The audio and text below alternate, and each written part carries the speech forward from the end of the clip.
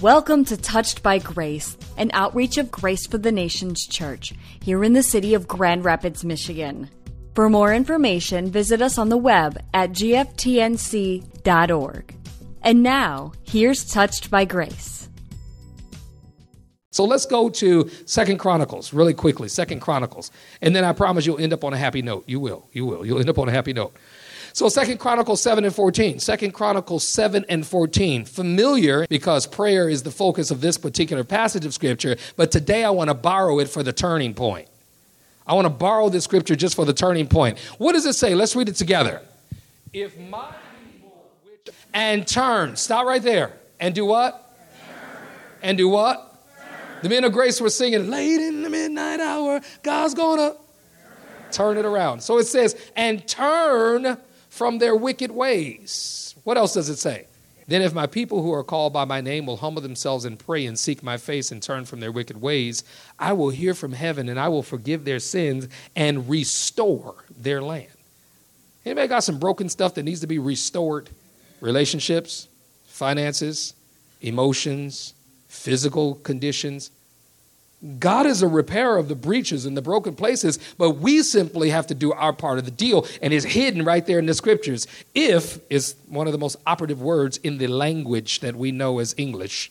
If is a very powerful language, a word in the English language, if, because it hinges on faith, it hinges on possibilities, it hinges on probability, it hinges on so many different things. That's a really deep and complex word. 2 letters, if. That's not even the focus, however. What's important here is it says that if we do some things, specifically, if my people, how many of us are God's people? I know you got people. I know you got people because I got people too. In fact, the people I got people, that's got people, that's got people. So we all got people. God's got people, and I believe that God's people come to the house of God on a regular basis, and they try to do the things that God instructs us to do through the people of God who've been appointed in the house of God, where the people of God come to hear what God has to say to his people. I can say it again if you want me to. So God has people who come to the house of God to hear the appointed people of God that instructs the people of God to be the people of God. It's really not as complex as it may seem. If is more complex than that. If is more complex to just know that if you say you're God's people, then you show up at God's house and you do what God says do. And we live like godly people, and we walk like godly people, and we act like godly people, and we give like godly people, and we serve like godly people. I know it sounds redundant, doesn't it? And that's because it can't just be a person, it's got to be a people. He didn't say, if my person, which is called by my name. He said, if my people, which are called, collective group of people, more than one, not just you or me, but you and me, not just him or her, but him, her, and all of us together. We are the people of God. One passage of Scripture says, beloved, now we are the sons of God, that includes daughters, but it doesn't yet appear what we shall be, but we know that we shall be like him. So we may not be everything that we're supposed to be, but we're his people. How many got some people that's not exactly what you would be proud of, but they're your people, right? Yeah, in fact, you might be that people. You might be that person that is like, yeah, that's my cousin. That's my that's my husband, that's my wife. We just might, that's my son or my daughter, that's my dad. Oh, dad. I embarrass my kids all the time, and it's intentional. God never embarrasses us, so that's the flesh side of me. That's not the God side. There's some dads in here, you embarrass your kids, and they be like, Dad. And then they start singing in the grocery stores, like, you want to sing? We can put on a musical right here in the midst of mire. But what we have to realize is that God wants us to be identified with him as our Father. He doesn't want us to be embarrassed or ashamed. One of the writers says, for I am not ashamed of the gospel of Jesus Christ, for it is the power of God unto salvation to everyone that believes. To everybody that believes. How many believers in the room? I didn't say how many white believers or black believers or Latino believers. I didn't specify. I just said believers. Which means that God's people is obviously made up of a lot of different kinds of people. Short ones, tall ones, big ones, small ones, rich ones, poor ones, sleepy ones, awake and alert ones, all kinds of people. People are people all over the world. I've traveled to 5 countries, and going there, I realized, Those are people. They're God's people. And they're just like me and you. People of God. And when we recognize that, when we realize that, when we accept that, we can get over ourselves. Look at somebody say, get over you. We have to get over ourselves because we think we're the only ones going through. How many been through this past week alone? Oh, so I'm not the only one? How many had some disappointments this week? Just, things didn't turn out just quite like you thought they should. And I'm a child of God, and God must have forgot about me. And I don't know what it is. I just don't know what I'm just going through right now. We're in this thing together. So if you're going through, I'm going through. I'm just on the other end shouting because I didn't get scathed on the way out. But I'm going through if you're going through. You're going through if I'm going through. And everything that affects one of us affects all of us in some type of way. Everything that affects one of us affects all of us in some type of way. So the unity of being a part of the people of God is not an option. We don't get to choose whether or not we want to be one of the people because it says my people. We're not our people on loan to God. We're God's people. As independent as we might think we are interconnected, even though we're independent. I got my own room, my own house, my own car, my own food, my own this, my own that, and you don't own any of it. Seriously. So we belong to God. We are God's. The Bible tells us in Romans that none of us lives to ourselves and none of us die to ourselves. For if we live or we die, we are the Lord's. No man is an island. No woman is an island. When we boil it all down, we all have a responsibility to this. And the reason why I'm spending so much time here is because, one, I've got the whole month to deal with it. But secondly, I want to make sure that when we get to these things right here, that we don't disassociate ourselves. It says, if my people which are called by my name, we're called by the name of Jesus. I don't care what denomination it is. I don't care what the church affiliation is. If we are the sons and daughters of God, we're called by the name of God through his son, Jesus Christ. God so loved the world that he gave his only begotten son, that whosoever believes on him will not perish, but have everlasting life. He didn't send his son into the world to condemn the world, but that the world through him might be saved. If you're saved, you're saved through Jesus Christ. So we're called by his name. There is no other name whereby men must be saved, but at the name of Jesus, every knee shall bow and every tongue confess that Jesus Christ is Lord to the glory of God, our Father. There we go, our Father. And so we cannot disassociate ourselves even by denominational name. That's why I'm not big on telling people, well, I'm of the such and such, such and such, such and such denomination. How come we just can't be believers, born again, children of God, saints of the Most High? How come we just can't be that? How come we can't just be born again? Now, of course, there are affiliation. You got a last name, right? You got a first name. You got names that somebody else gave you.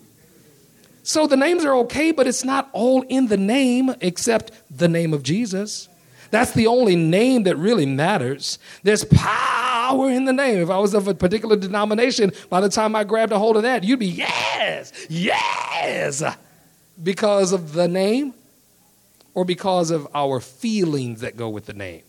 So I feel some kind of way about being a child of God. I do. And it's becoming more and more imperative to me that we should turn. It says here that if my people which are called by my name will humble themselves, that's an important factor, humility. Got to have some humility. And pray.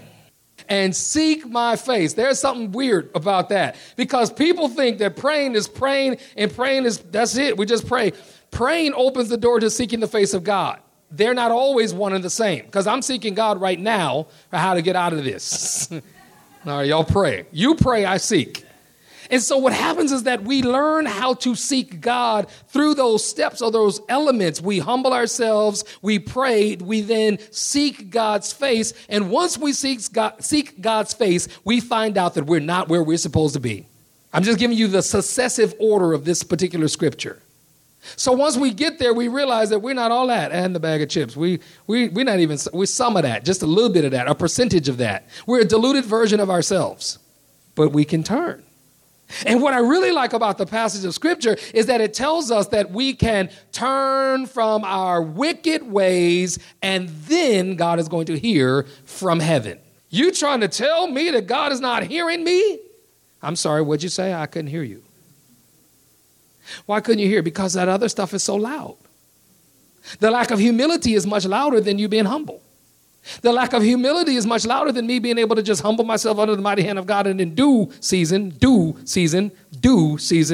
You know about due, when the bills aren't due. I'm not talking about due in the morning. I'm talking about his due right now. His due season. Some of us have missed our due season because we didn't do what we were supposed to do during the seasons while we were waiting on our due. I know I messed you up too. Okay, so, and seek my face, turn from their wicked ways. We all have some wicked ways. You say, I'm not wicked. I'm the righteousness of God. On a good day, we're flawed. On the most perfect day, we did something we weren't supposed to do, thought something we shouldn't have thought or thunk. Remember that? Yeah, we did something we weren't supposed to do. Or we omitted something that we should have done. All have sinned and come short of the glory of God. So on a daily basis, I'm asking God, please forgive me and put me on the right path. That's a turning point. Repentance is a turning point. When you get to the point of realizing you have not arrived, it's not too late to turn and go in the direction heading toward your destiny. That's what we're talking about.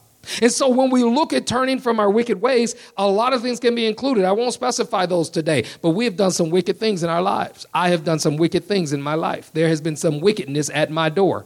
There has been some wickedness found in me. And God can purge us of all unrighteousness and wickedness. I won't break down the etymology of the word, but wickedness is a spiritual word because, what do you know about wicked? There's the wicked witch of the west, right? Well, there's some spiritual activity to go with wickedness. And we wrestle not against flesh and blood, but against principalities, rulers of darkness, spiritual wickedness in high places. So wickedness comes as a result of our spiritual exposure, not just our actions or our deeds. All right, so you can do something that's damnable and not even have wickedness in your heart. But when wickedness is present, we have some intentional things that we were supposed to do, we didn't do, that we weren't supposed to do, but we did.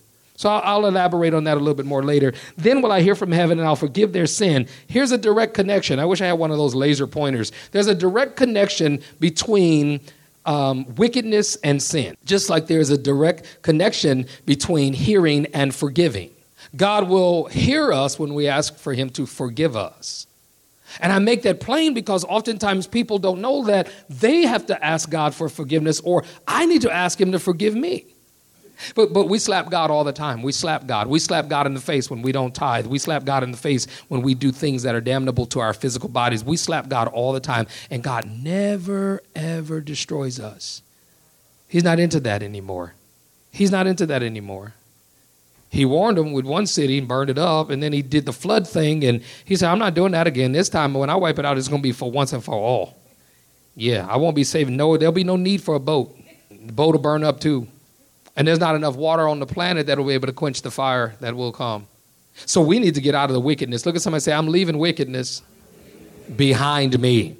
All right, so we're going to wrap this up by looking at the fact that our sins need to be forgiven and our land needs to be healed. So the last passage of Scripture is in James, the first chapter. James, the first chapter. And there were three things that I told you last week that we were going to unpack. We were going to unpack on looking at where we need to turn. Where are the areas that we need to turn? Our habits is the first one, our mindset, and then our speech or vocabulary. That's right. So our habits, our can't help it's. So, Lord, I need you to turn my habits, turn my mind, and turn my vocabulary, my words. I was hesitant to even use the word vocabulary because I was going to have trouble spelling it. And vocabulary would be the same as words, except vocabulary would be spoken and understood words. That's what a vocabulary is. You've been listening to Touched by Grace, an outreach of Grace for the Nations Church in Grand Rapids, Michigan. For more information, log on to our website, gftnc.org, or call us 616-974-9128.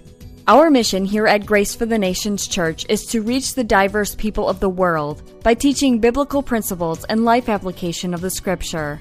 Despite the present-day challenges facing individuals, families, and our communities, we believe there is hope.